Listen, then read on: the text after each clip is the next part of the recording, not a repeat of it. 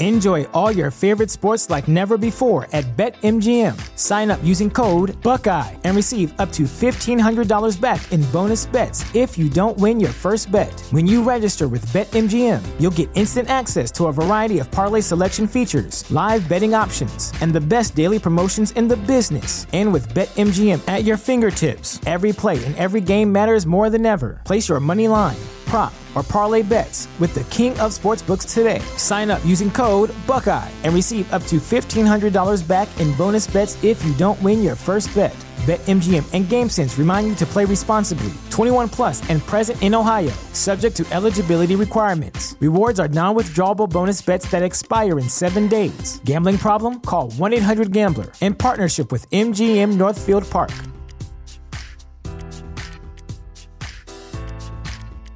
What's the easiest choice you can make? Window instead of middle seat? Picking a vendor who sends a great gift basket? Outsourcing business tasks you hate? What about selling with Shopify? Whether you're selling a little or a lot, Shopify helps you do your thing, however you cha-ching. Shopify is the global commerce platform that helps you sell at every stage of your business. From the launch your online shop stage to the first real-life store stage, all the way to the did we just hit 1 million orders stage? Shopify's there to help you grow. Whether you're selling scented soap or offering outdoor outfits, Shopify helps you sell. Wherever and whatever you're selling, Shopify's got you covered. Sign up for a $1 per month trial period at shopify.com/try. Go to shopify.com/try now to grow your business, no matter what stage you're in. Shopify.com/try. Real Life, Real Crime is a true crime podcast brought to you by Woody Overton and executive producer Toby Templey.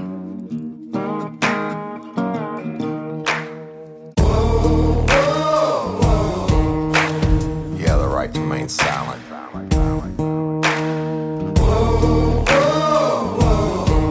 Anything you say can and will be used against you in a court of law. You have the right to an attorney prior to and during any questioning.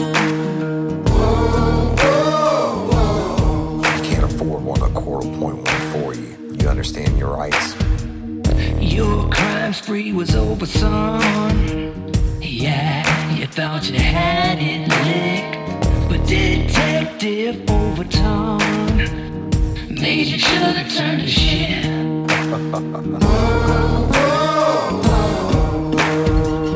Get ready, you're gonna do time.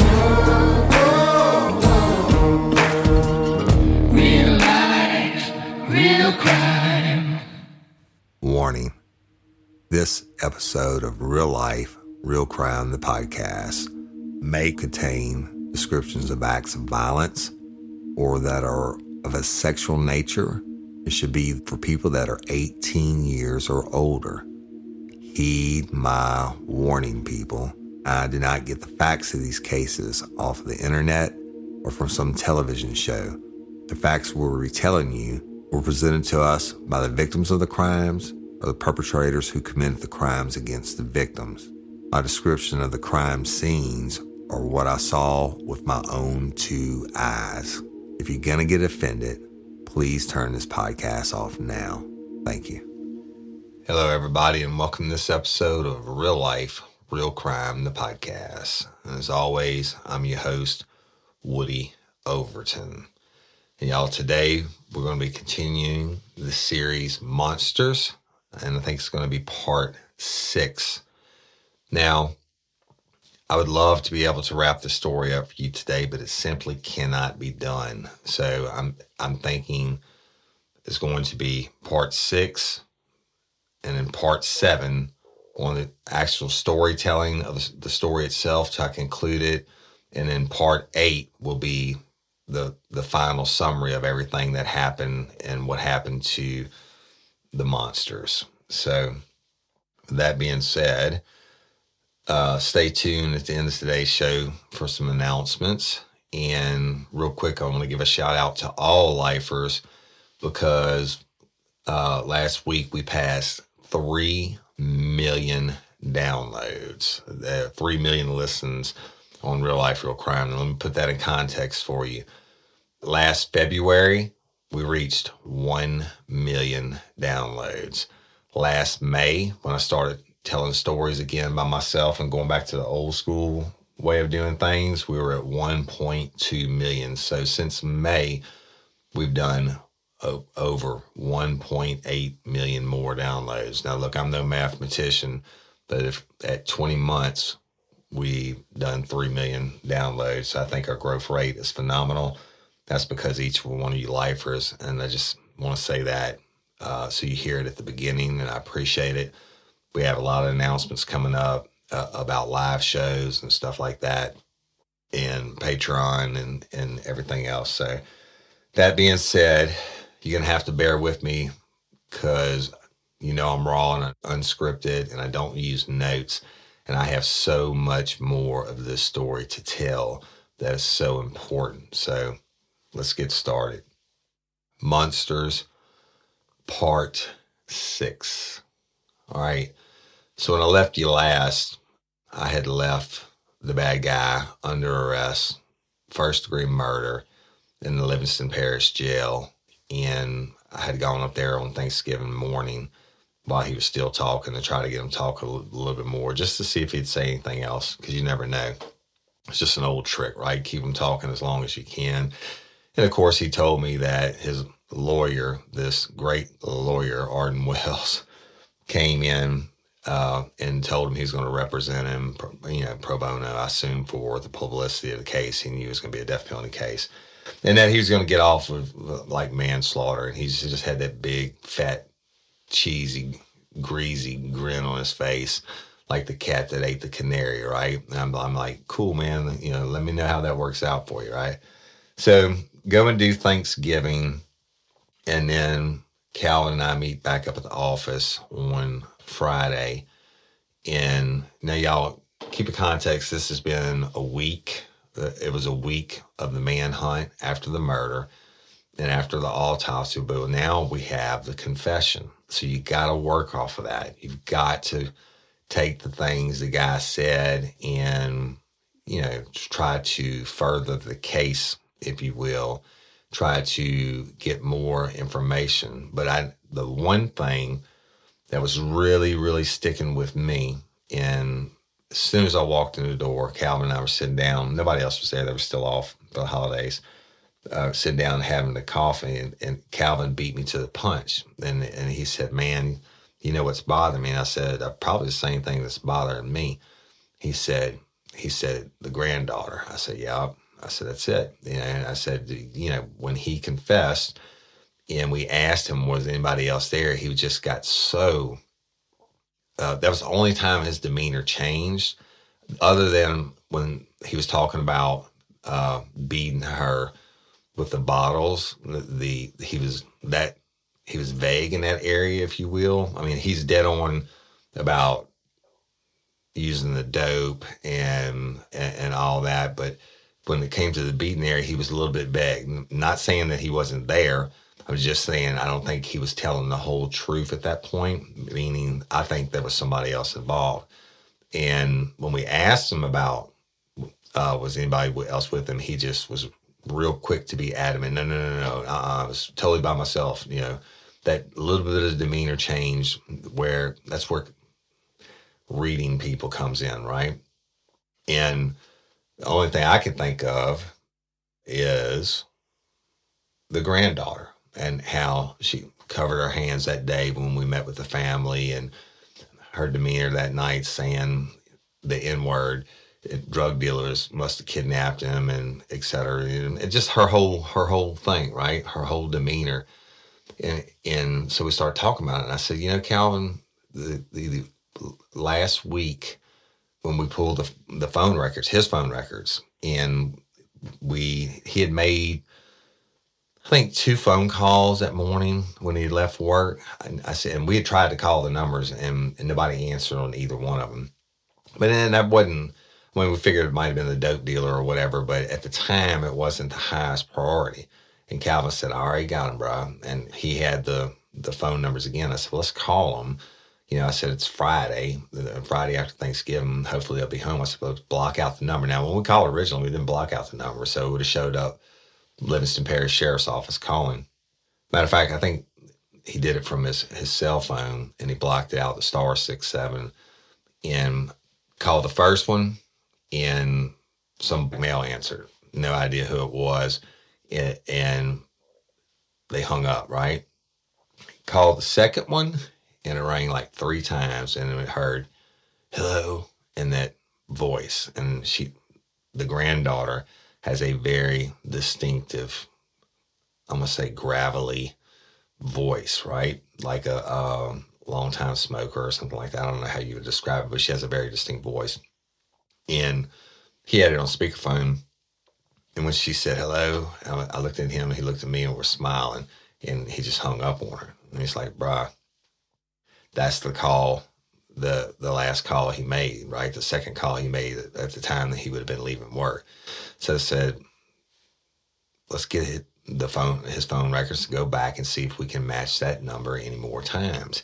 And we did. And we spent some time going through it. And they had a history of communicating during the daytime for not that many weeks, but I can't remember exactly how many times it was, but it's significant. And it was only for a few minutes at a time, right?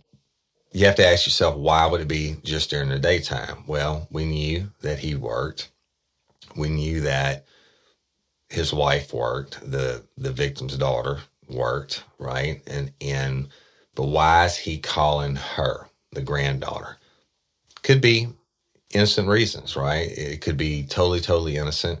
It could be he's calling to talk to her husband. Now, the granddaughter at the time was married and had 2 children, probably, I would say, 6 and 8 or 8 and 10, something like that. They were school-age kids. But she didn't have a job. And I remember asking her that night, are you employed? And she said no. So, we're thinking about it. And I'm like, dude, we got to, try to get some more juice on her. We need to find out. We have to be able to exclude the fact that we want to lock her into a statement. Remember, she told us the night of the homicide that she hadn't seen him in 3 or 4 days, however long it had been. She didn't talk to him, etc. Well, we know somebody at her residence talked to him the morning of now, right? But we can't say for sure that it wasn't her husband or her kids, and he's calling, checking the grandkids, whatever. We don't know. And so we need to go lock her into the statements. Also, we haven't told the family yet that what he confessed to, right? They knew he was under arrest, certainly, but we haven't told them that he confessed to the beating in the head and then executing her. So that's a tough thing to handle in itself. I mean, you got to take into consideration his family's suffering, and yes, to this day, it breaks my heart for them.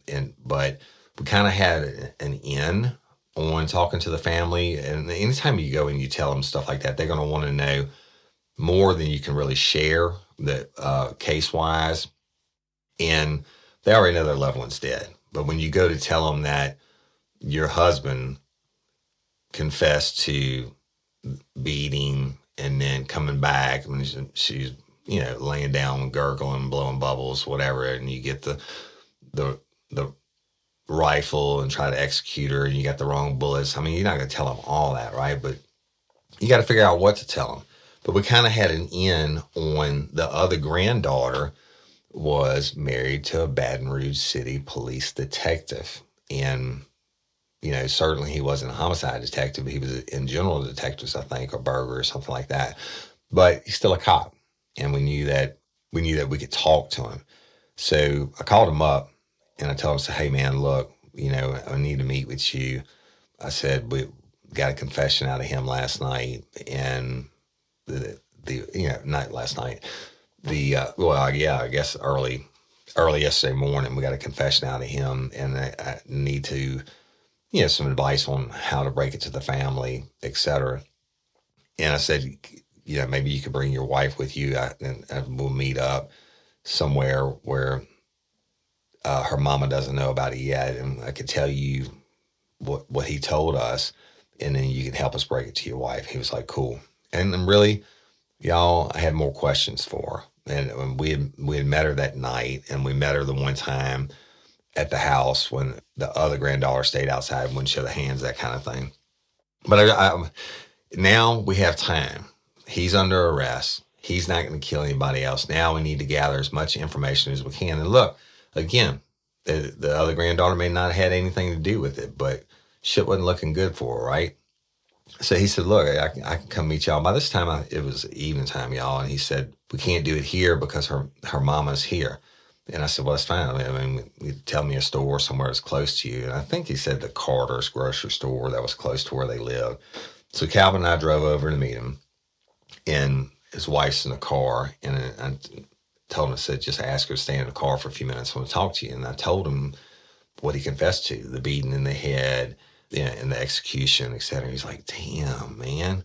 He said, I don't know when this is going to end. I said, me either, bro. I said, but I said, what do you think? How you think your wife's going to do? He said, well, shit, she is a paramedic. She's seen a lot of horrible things. He said, but this is her grandmother. I mean, she loved her to pieces, right? I said, well, we can start with her, and then maybe she can help us break it to the mom. I said, how's her mama doing? He said, she's just a basket case. I mean, she said she is just absolutely destroyed. I said, well, I get that. I mean, she lost her mama and her husband all in one night, right?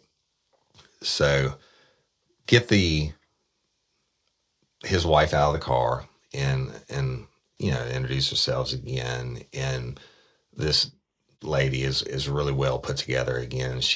Her mama would end up being one of the strongest family victim members that I've ever met, and this lady was probably the second strongest. But she did have the medical background and all that. But I told her, I said, listen, what I'm going to tell you, it's going to be hard to hear. And I said, but you need to know it. And then I got a couple questions for you. And so I told her, I said, we got him. She said that he's a piece of shit. And I said, yeah, no doubt about that. He is a piece of shit. I said, but look, we got a confession out of him. And she went, what? I said, yeah. She said, what did he say? She said, I want to know what he said. I want to know. And I said, well, you don't need to know everything. I said, but to sum it up for you in a nutshell, he confessed to beating her in the head and then shooting her in the head. And she was like, she didn't fall down, but she naturally was very visibly distraught, and her husband's holding her, and she was like, oh, I love she called her grandmother a certain name. So I loved her so much. And, that's my sweetheart. And she said he didn't have to do that. And she said, that night I was at home. I just put my youngest in the bathtub. And she said my grandmother had been having many strokes. And she said she was on blood thinners. And she said I had been calling to check on her all evening, and I couldn't get through. The house phone was busy. And she said, that wasn't an unusual occurrence. From time to time when she lived by herself, she would accidentally knock the phone off the hook, and I'd have to go over there and put it back on the hook. She said, but she said I called and I really didn't think anything about it. So then I called again, and I didn't think much about it. She said, but then I called again. She said I started to get worried. I said, but you know what? Maybe she just knocked it off accidentally, or I said, but then I started to get worried because I'm thinking she had those many strokes and maybe she fell or something. So she said, so I called Mama, and she said, don't worry about it. I'm going home in less than an hour, and I'll call you back and let you know. So she said, I was just putting my youngest in the tub and the phone rang, and she said, it's my mama. And all she could say was, there's blood, there's blood, there's blood everywhere, there's blood. And she said, Mama, I'm coming. She hung up the phone. She said, I hung up the phone. I grabbed my youngest out of the tub, and I called my oldest in and said, look, dry them off. I got to go to Granny's, or whatever she called her mom. She said, I ran out the door and I drove over there. She said, I went through. They parked around the back. Now, remember I told you the light was busted out by the door. She said, I went through the back door, and my mama was sitting at that little kitchen table. Now, when you walked in the back door, You had the mud room where the light was broken. Then you go immediately into the kitchen refrigerator on the right, the little kitchen table on the left. And then if you go a little bit further is when you make that right, and down that long hallway is where the victim was. She said, I hit the door. She said there were first responders there, fire department, EMTs were there. She said, I hit the door. My mama sitting at the kitchen table with her hands and her head in her hands, just crying uncontrollably. And she said, I was like, where's my grandmother? Where's my grandmother? And she said, fireman stopped me and said, you don't need to go. She said, you get out of my way. And she kind of was pushing past him, and another fireman came, and she made that corner. Shout out to Astepro for sponsoring this episode and providing us with free samples. My allergies are throwing my whole morning off. Do I sound different to you? A little bit. You sound like it's that time of year there, bro. I sound different to me. I feel like I'm in a submarine. Yeah, well, have you tried Astepro? It's faster, bro. Oh. Right? Astepro is the first of its kind nasal allergy spray. It is the fastest 24-hour over-the-counter allergy spray. It starts working in 30 minutes while other allergy sprays take hours. Astepro is the first and only 24-hour steroid-free allergy spray. Astepro delivers full prescription strength, indoor and outdoor allergy relief from nasal congestion, runny and itchy nose, and sneezing. Hey, I use this, and you should too, Jim. Last weekend I planted my garden, and it's that time of the year, and my allergies really kicked up with it, right? I use Astepro every time my nasal allergies flare up, and I'm always amazed at how fast I'm back in the game, down on those roads, playing my stuff. Get fast-acting nasal allergy symptom relief with Astepro. Go to AsteproAllergy.com for a discount so you can Astepro and go today. ASTEPRO allergy.com. It's faster, bro. Use as directed for relief of nasal congestion, runny nose, sneezing, and itchy nose due to allergies. Astepro and go. It's springtime, boys. The grass is green, the birds are chirping, and the kids will be out of school soon. That makes it the perfect time to plan a family vacation. And we know from the stories we cover that this is not exactly the time to take the family to the Caribbean. You don't want to end up in the middle of some cartel drug shootout. So this year, it's time to take an international journey. And of course, a big international trip is just one reason to learn a new language with Rosetta Stone. You might have a different one. Maybe you want to connect with family or friends living overseas. Maybe you want to acquire a new skill for work or better understand a certain culture. Rosetta Stone has helped me have fun with my mother and at least have partial conversations in Italian after only a few lessons. Rosetta Stone is the trusted expert for 30 years with millions of users in 25 languages offered: Spanish, French, Italian, German, Korean, Chinese, Japanese, Dutch, Arabic, Polish, and many more. Rosetta Stone immerses you in many ways. No English translation, so you really learn to speak, listen, and think in that language. Intuitive process, you pick up a language naturally. Designed for long-term retention. Speech recognition. The True Accent feature is like having a personal trainer for your accent. Rosetta Stone is convenient and an amazing value. That's right, Woody. A lifetime membership has all 25 languages for any and all trips and language needs. That's lifetime access to all 25 language courses Rosetta Stone offers for 50% off. Don't put off learning that language. There's no better time than right now to get started. For a very limited time, Real Life Real Crime and Daily Show listeners can get Rosetta Stone's lifetime membership for 50% off. Visit rosettastone.com/today. That's 50% off unlimited access to 25 language courses for the rest of your life. Redeem your 50% off at rosettastone.com/today. Sayonara. But he was blocking the view down the hallway, and she said, let me get to my grandmother. He said, no, sweetie. He said, you need to stop. She's gone. And he said, what do you mean she's gone? He said, look, this is going to be a crime scene. She's like, what the hell are you talking about? This is going to be a crime scene. She was on blood thinners. She said she was thinking, my grandmother was on blood thinners. She could have fell and hit her head. She said, are you sure she's gone? He said, listen, I'm positive she's deceased. And he said, and this is going to be a crime scene. She said, what the hell are you talking about? I said, look at the gun cabinet. And remember, I told y'all the gun cabinet was right there. She said, well, I looked over, and the gun cabinet was wide open. It had some blood on it. The guns were gone. There were bullets scattered on the floor. She said there was even a flower basket. She said, I remember there was a flower basket that was on top. It had been somehow knocked to the floor and was laying on the floor. And she said, any other time in my life, I'm such a strong woman, I would have absolutely barreled down the hallway. She said, but it was like my grandmother's spirit stopped me and said, baby, get out of the house. You don't need to see this. And she said, I don't know what it was. She said, that's the only reason I didn't go down the hallway. She said, but by that time, the sheriff's office was showing up and they were clearing us out of the house anyway. And she said that, she was outside, and then her other sister showed up within a few minutes and started all that holler and the stuff I told you I heard about when I arrived on scene, and she continued to do throughout the night while we processed the scene, et cetera.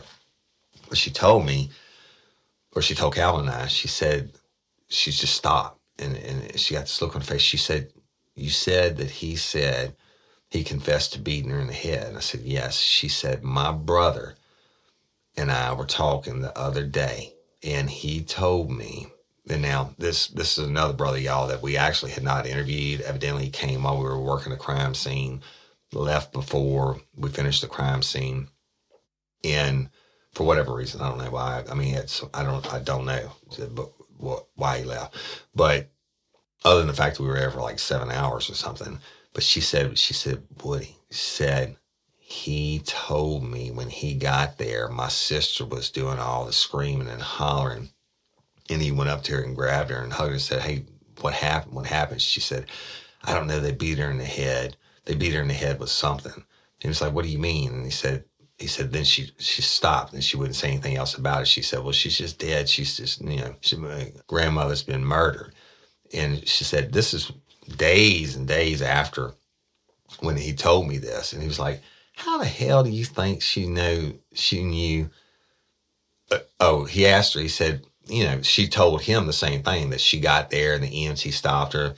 Now, the mom, the victim's daughter, is the one that called 911. She got there, the lights were off. She had to stumble in, find the phone that was off the hook, which was by the victim's body and all that, and call 911. No other family members made it in the scene. So her sister arrived later on, the one that was saying the N-words and doing all the holler, the one that said, when her brother asked her, said, what happened? He said, I don't know, they beat her in the head. And then she changed, or she quit saying that. And said he was just thinking about it days after, like, happens to a lot of us. We process things as it goes on. And he was like, wait a minute, how the hell does she know she'd been beaten in the head? If she hadn't been in the house, Mama hadn't told her anything, and she hadn't been in the house, how the hell does she know? And the granddaughter we were talking to was like, she said, I don't understand that.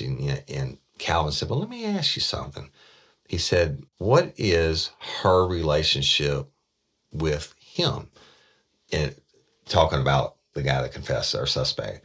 And she said, what do you mean? And said, I knew what he meant. But he's like, Calvin said, Calvin's got this easy way that he'll slip up on people, right, with his questioning without really giving away the whole meaning. He's real slick at what he does.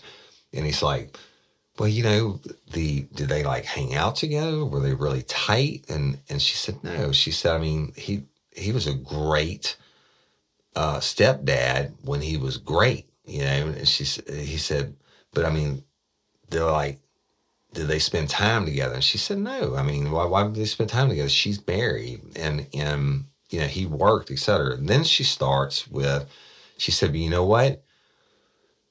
I have to tell y'all more about him. I'm like, well, go ahead. And she said, we knew he had been a recovering drug addict, but he had been great. When he married my mom, everything was great. He was a great stepdad. He was a great provider. He was very loving, church-going man. Just a great guy. She said, but they went to South Carolina, and talking about like the last couple of months, they went to South Carolina for his work, and Mama went with him. And he fell off the wagon when he was in South Carolina. He started using dope again. I was like, oh, shit. I said, okay, well, tell me about that. And she said, well, Mama called him and knew that he was using again. So she left him, and she came back to Louisiana. And he came back, but it was like 5 days later, he drove back doing a drug binge the whole way. And I'm thinking, oh, I wonder if he had any squash or women's underwear, right? I mean, so what did I tell y'all though? Drug users. Now, he wasn't on the run for any crimes. You know, he knew he was in trouble with his wife, but he admitted. I mean, he binged his way home. I mean, when you run out of money, where you go? You're gonna go home. You're gonna go someplace that's safe for you. But he gets back. She said, he, told my mom, I'm so sorry. I'm going to get it straight. I'm going to meetings again. I got a sponsor and all that. So she got back with him.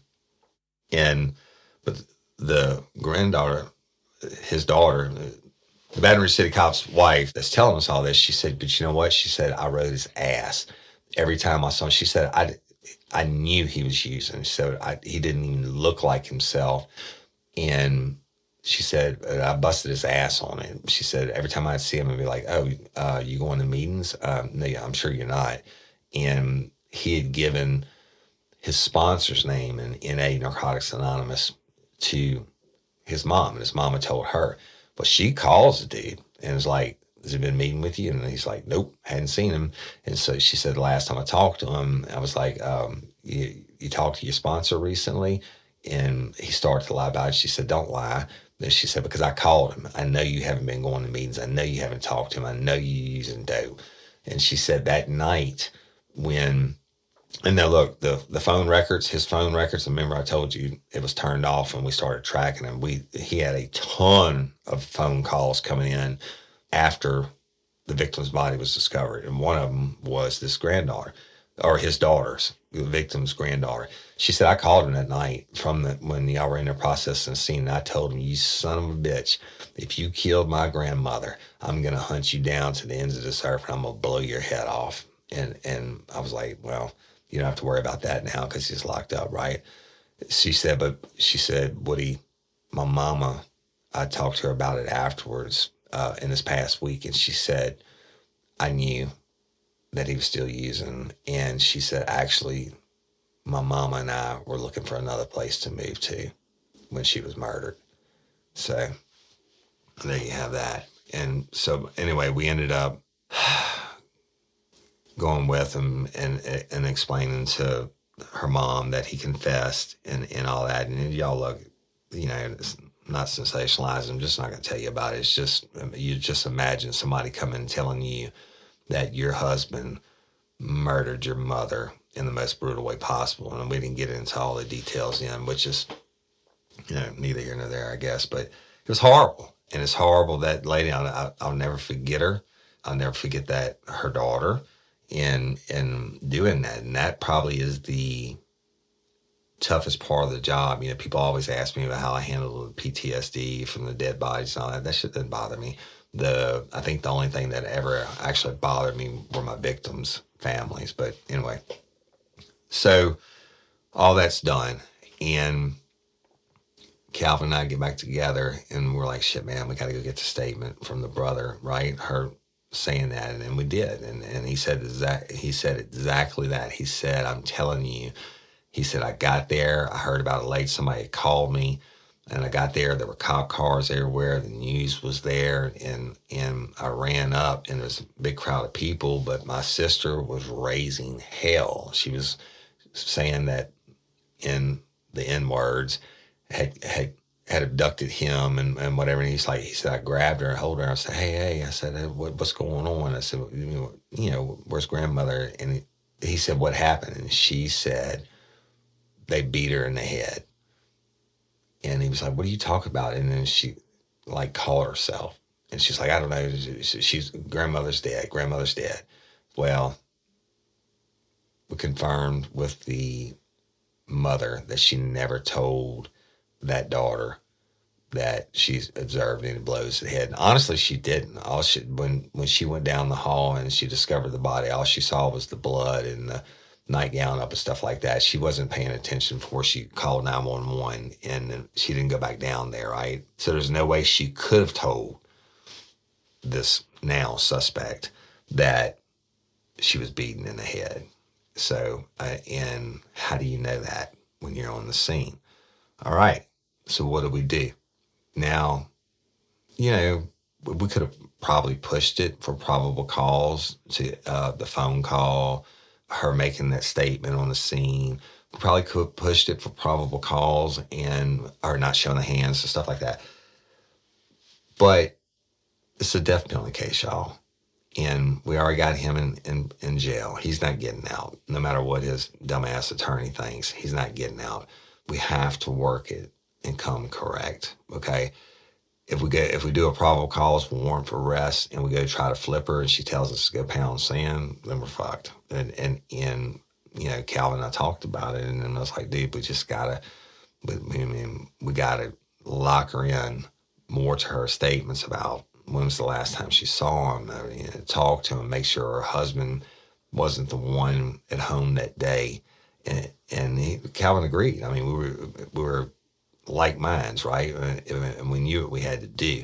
So, we asked the sister and the detective husband about her sister's husband, the new suspect. We'll call her the new suspect.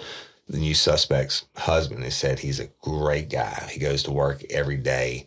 He's a great father to their kids. He's a good provider and all that. And I said, well, what time does he go to work? She said he leaves at like 8 something in the morning. And we got her address and we waited the weekend. And on Monday, Calvin and I go set up on the house at like 7:30 in the morning. And we knew what the new suspect's husband drove. And sure enough, he gets in his vehicle and he leaves to go to work. Well, more importantly, the two kids get off to school. And new suspect, the granddaughter, is now home alone. I look at Calvin, he looks at me. I said, let's go get the juice, baby. And he said, well, let's at least lock her in, right? I said, so we knew what we were going to do. We went up and knocked on the door. It's a small house in Denham Springs, Louisiana, and knocked on the door. Now, the old cliche of good cop, bad cop, I don't really like to use that, but sometimes it's true. And remember, I was kind of hard on her the day about her hands, and I just, Calvin had that more smooth, easy approach with her. And I told him, I said, you do your thing, and I'm gonna just be me, right? So we had a plan going in of what we were going to do, and this is how it went down. We knocked on the door. She opens the door, and immediately her eyes, when she saw us, her eyes bugger out of her head, and her mouth drops open. Now, we always wore coat and ties and a badge on and gun on her belt. And we stand at the door and say, hey, how you doing? She said, well, what do y'all want? And Calvin said, we just want to talk to you. We're telling family members what happened, and we're trying to get any more information we can on him, et cetera. And, we just want to talk to you for a few minutes. And we already talked to your mom and your other sister. And she was like, well, and he said, can we come in? And she was like, well, I guess so. And she brought us into this little living room and had some kids' toys around and stuff like that. And we sit down, and she was like really in a defensive posture and just like eyes bugging. And she's like, well, what is it? And I said, listen, I'm gonna advise you your Miranda rights. And Calvin kind of looked at me. I said, Calvin, I'm gonna do this, dude. I do it to everybody. And so I advised him Miranda rights. And she was like looking at me all crazy. Well, again, I'm playing kind of the bad cop. I said, but listen, you're not under arrest. I said, we do this, man, to your mom. We do it to everybody. I do it to anybody before I ask them any questions. I said, you certainly are not under arrest. And she was like, well, I don't understand why you have to read my rights. I said, well, did you do anything wrong? She said, well, no, I didn't do anything wrong. I said, well, then why would you care if I read you your rights? And I said, I mean, do you want to, you want to answer the questions? You want to hear what we have to say? And she said, well, yeah. And I said, well, then you've been advised of your rights, right? And she said, yeah, I've been advised. So Calvin redirects her attention towards him, and he's like, look, he said, Calvin has a kind of soft voice, and he said, look, we got him under arrest, and he confessed. And she was like, what? And he said, yeah, he confessed.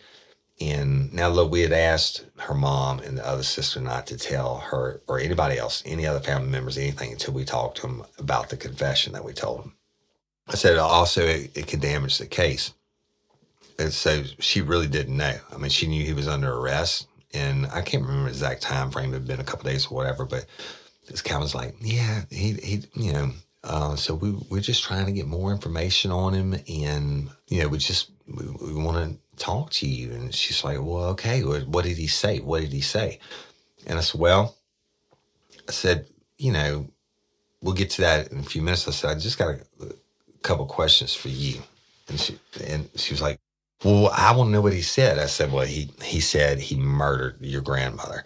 And she kind of looked at me. She said, well, did he say anything else? I said, what the hell else is there to say? And I said, I mean, what are you looking for? But shit, I knew what she was looking for. She wanted to know, did he give her up, and was her ass going to jail? That's what I'm thinking, right?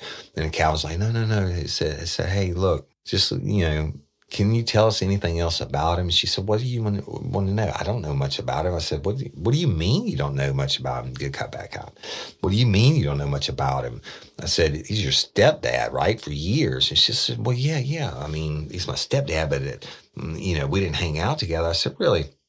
I said, when was the last time you saw him again? And she said, what do you mean? I said, when was the last time you saw him before he murdered your grandmother? And she said, oh, it'd been a long time. I said, really? She said, I don't know, weeks probably. And I said, so it'd been weeks? And she said, yeah, I don't know, but it'd been a long time. So more than 3 or 4 days. She said, yeah. I'm thinking, boom, bitch, got you. Because that night, fresh on the scene, she said it'd been like 3 days, right? I said, so I said, but you're saying that you would see him only when you go over to your mom's and he was there and he's off work. She said, yeah. And she said, I mean, we didn't hang out or anything. I said, well, what about your husband? She said, what about him? I said, well, I just need to know, do we need to talk to him also? And she said, what the hell would you talk to him for? I said, well, I mean, they might be buddies. I said, my father-in-law and I are partners. I said, I call him on the phone every day. And I said, just to shoot the shit. She said, well, they didn't even talk. And I said, really? I said, well, I mean, I just got off the phone with my father-in-law. It's 7:30 in the morning. He's drinking his coffee. She said, he never called over here. And I said, Enjoy all your favorite sports like never before at BetMGM. Sign up using code Buckeye and receive up to $1,500 back in bonus bets if you don't win your first bet. When you register with BetMGM, you'll get instant access to a variety of parlay selection features, live betting options, and the best daily promotions in the business. And with BetMGM at your fingertips, every play and every game matters more than ever. Place your money line, prop, or parlay bets with the king of sportsbooks today. Sign up using code Buckeye and receive up to $1,500 back in bonus bets if you don't win your first bet. BetMGM and GameSense remind you to play responsibly. 21 plus and present in Ohio, subject to eligibility requirements. Rewards are non-withdrawable bonus bets that expire in 7 days. Gambling problem? Call 1-800-GAMBLER. In partnership with MGM Northfield Park.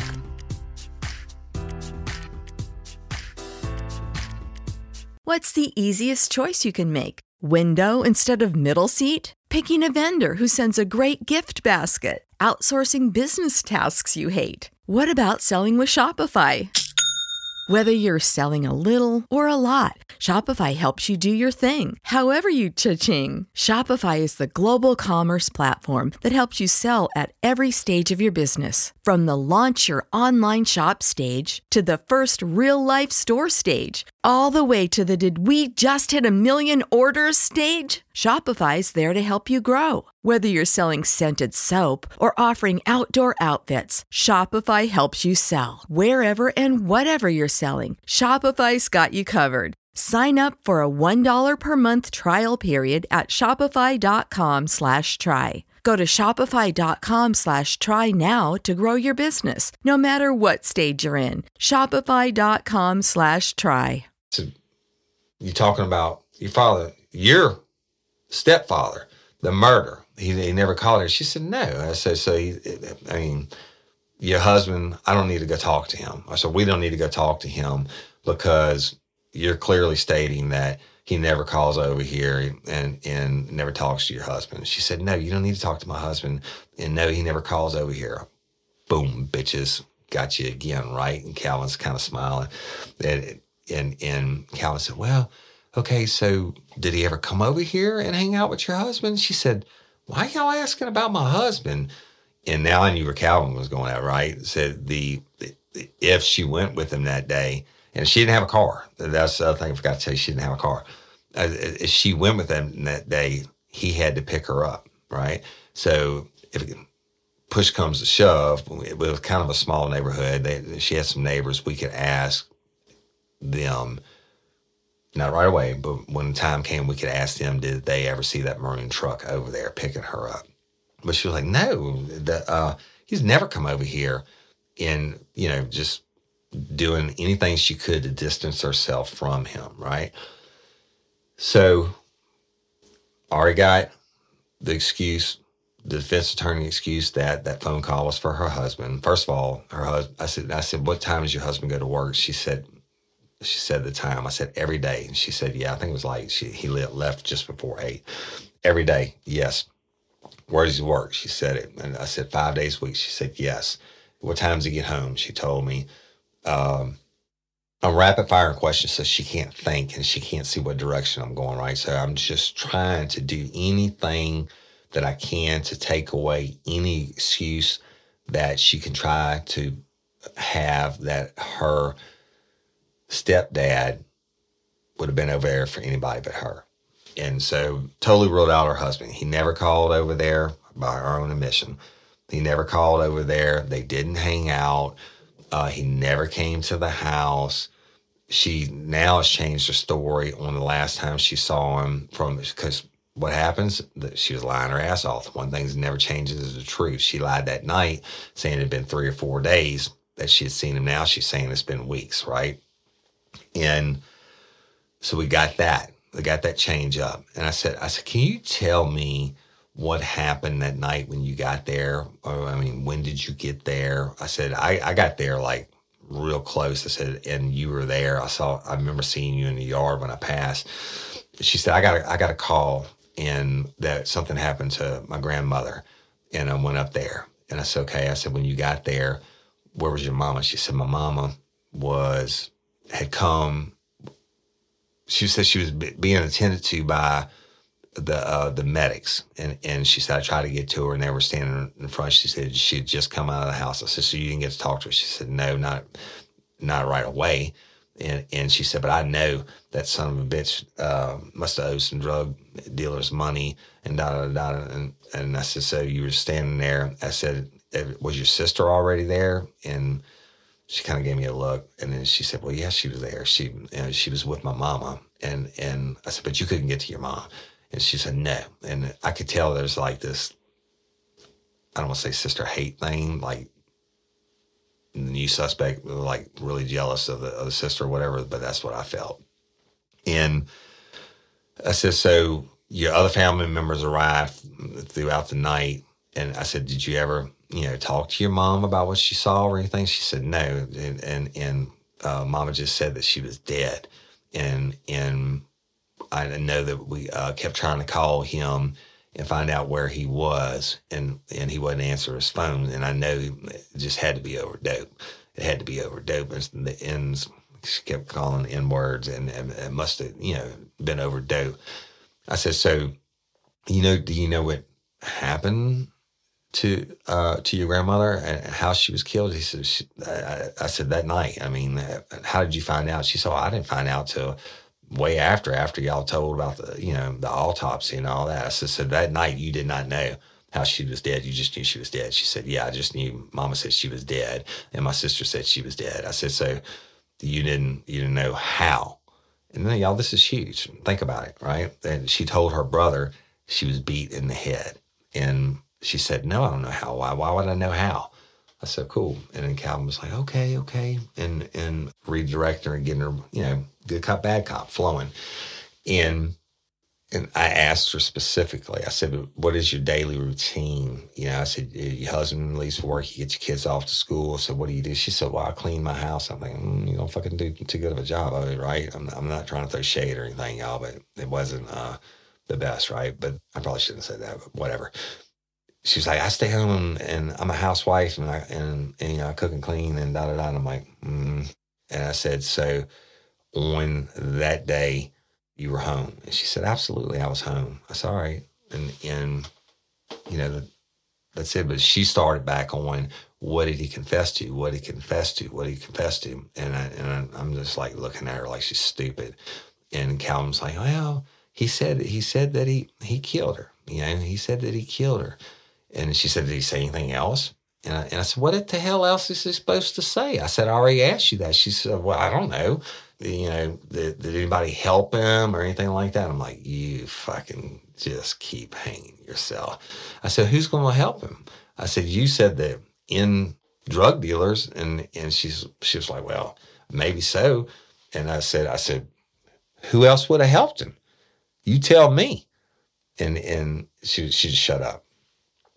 And, she sat there and she realized what she was saying, right? And then sitting in a defensive manner and just kind of cleaned up a little bit. And Calvin took it back over. He said, look, appreciate you letting us in to talk today. If you have any more questions, here's my card. You give me a call. If you can think anything else, you give me a call. And we'd look also, y'all, during talking to her, the whole time I'm there talking to her, she had on long sleeves again. At times, when I say sitting defensive, that with her hands under her arms. Now, it's been a while.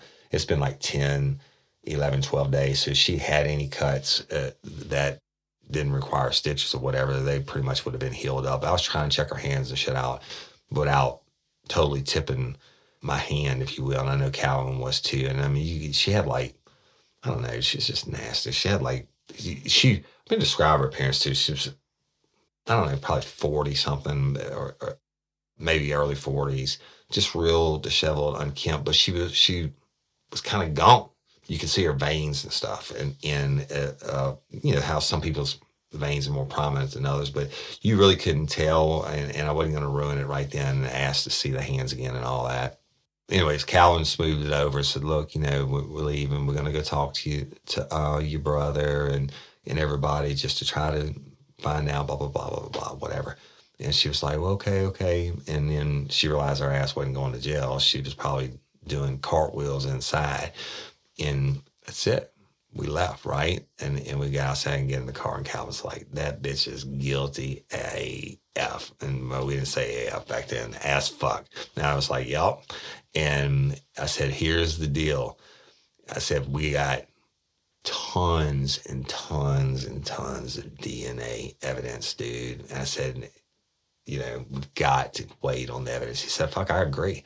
He said, there's no sense in rushing it now. He's locked up. He can't kill anybody else.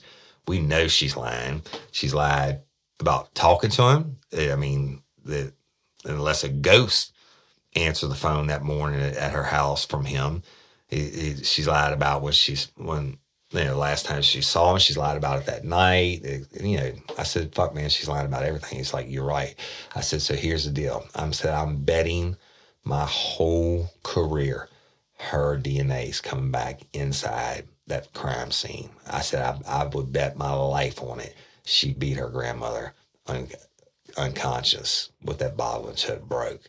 And he was like, I think the same thing, man. I totally agree. I said, so we just got to pray out of all that blood that her DNA is in it, and that otherwise she isn't going to confess to it. And up until this point, he hadn't confessed to it, and to her being there, I'm talking about. And so that's what we had to do, y'all. We had to wait. Now, DNA back then really was in this, still, it was like 10, 15 years since it had been readily been available to law enforcement, but it still wasn't. You get DNA evidence, you can go in with a letter from the fucking governor and asking for it to be rushed, and they just didn't have the technology and the lab people to do it. And now I knew this. Listen, right? It wasn't 6 months after this that I went to the Louisiana State Police as a criminal investigator, right? And I knew the people in the lab. Now, after I was at the Louisiana State Police, Governor Bobby Jindal approved a shit ton of funding for more scientists, if you would call them that, or whatever they call them, technicians, to do nothing but run DNA. And I know this because I interviewed them and I did their polygraphs and stuff. So it got a lot better, and the backlog of DNA cases got a lot quicker as time went on. But shit, and right now, it was no telling how long it was going to be till the DNA came back. So other than that, all we could do is sit and wait. And wait, and wait. That's it. I'm going to stop it right here for this week because it is so much more. And the next episode, part 7, will be the most damning episode you have heard yet. I cannot do the story justice and try and give you another hour, or it's probably going to be an hour and a half at least, of it today. So tune in next week, which will be Christmas week. So Merry Christmas to everybody early. And you will hear part 7. And then the next episode I release will be part 8. And that'll be the conclusion where I tie everything up. So, but next week is the real meat of the matter. And if you think, I've been saying this, if you think you know the story, you don't know shit. And wait until I tell you the things that were never released. And I appreciate y'all listening. This episode is necessary to build up to what's coming. Over 3 million of y'all listen, or 3 million listens in 20 months. Pretty impressive, lifers, and I love and appreciate each and every one of you. Justice for Courtney Coco is coming. Please continue to call in your tips on Miss Barbara Blunt. Call them in. And as soon as Coco's murders are arrested, we are going to drop Don't Call It a Cold Case. And that's going to be, it's already been produced. The first season thus far has already been produced, and it's on Miss Barbara Blunt's cold case. So we're going to be releasing that and then be able to get on that full time. And Toby Tompley and I are doing that together. And we need y'all to help solve that case. We're going to do exactly what we did in Courtney's case, but with the cooperation of law enforcement. The Sheriff Ard and his people are working on this case, and Calvin Bowden is one of them. And then the chief of Calvin is number 2, I think now overall. The Criminal Investigation Division, I think is what they call it, for the Livingston Parish Sheriff's Office. And Ben Bourgeois, my good friend, is the actual chief of detectives. So, but those guys are working on it. And now, even though we're in the height of COVID again and all that, don't think it's not being worked on. And the bad guys or girls, I know you're listening to this shit, so we are coming for you. And that's not a threat, it's a promise. And so, but y'all can, continue to call on your tips, and just love and appreciate each and every one of you. I'm going to be doing some extra releases this week on lives, the crew bash, and y'all. I had been asked to be the head for the crew of Denham Springs. I was going to be the they don't call it the king, they call it the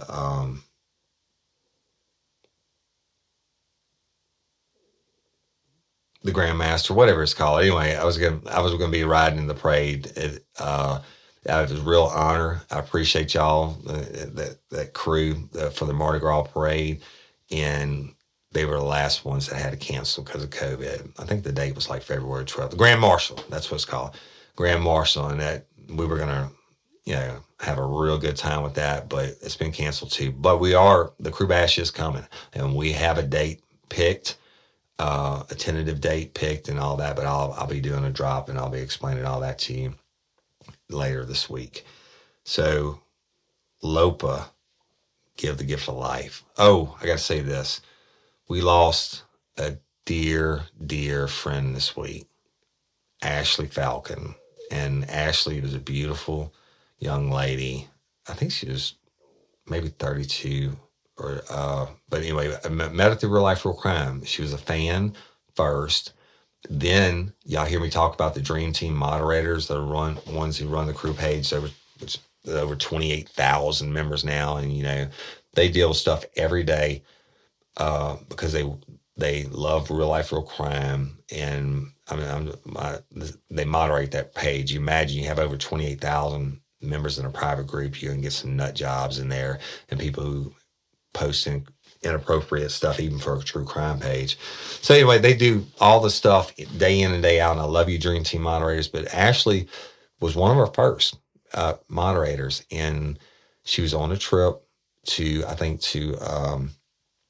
the mountains in Tennessee, and she died, y'all. She passed away, I think, in her sleep. And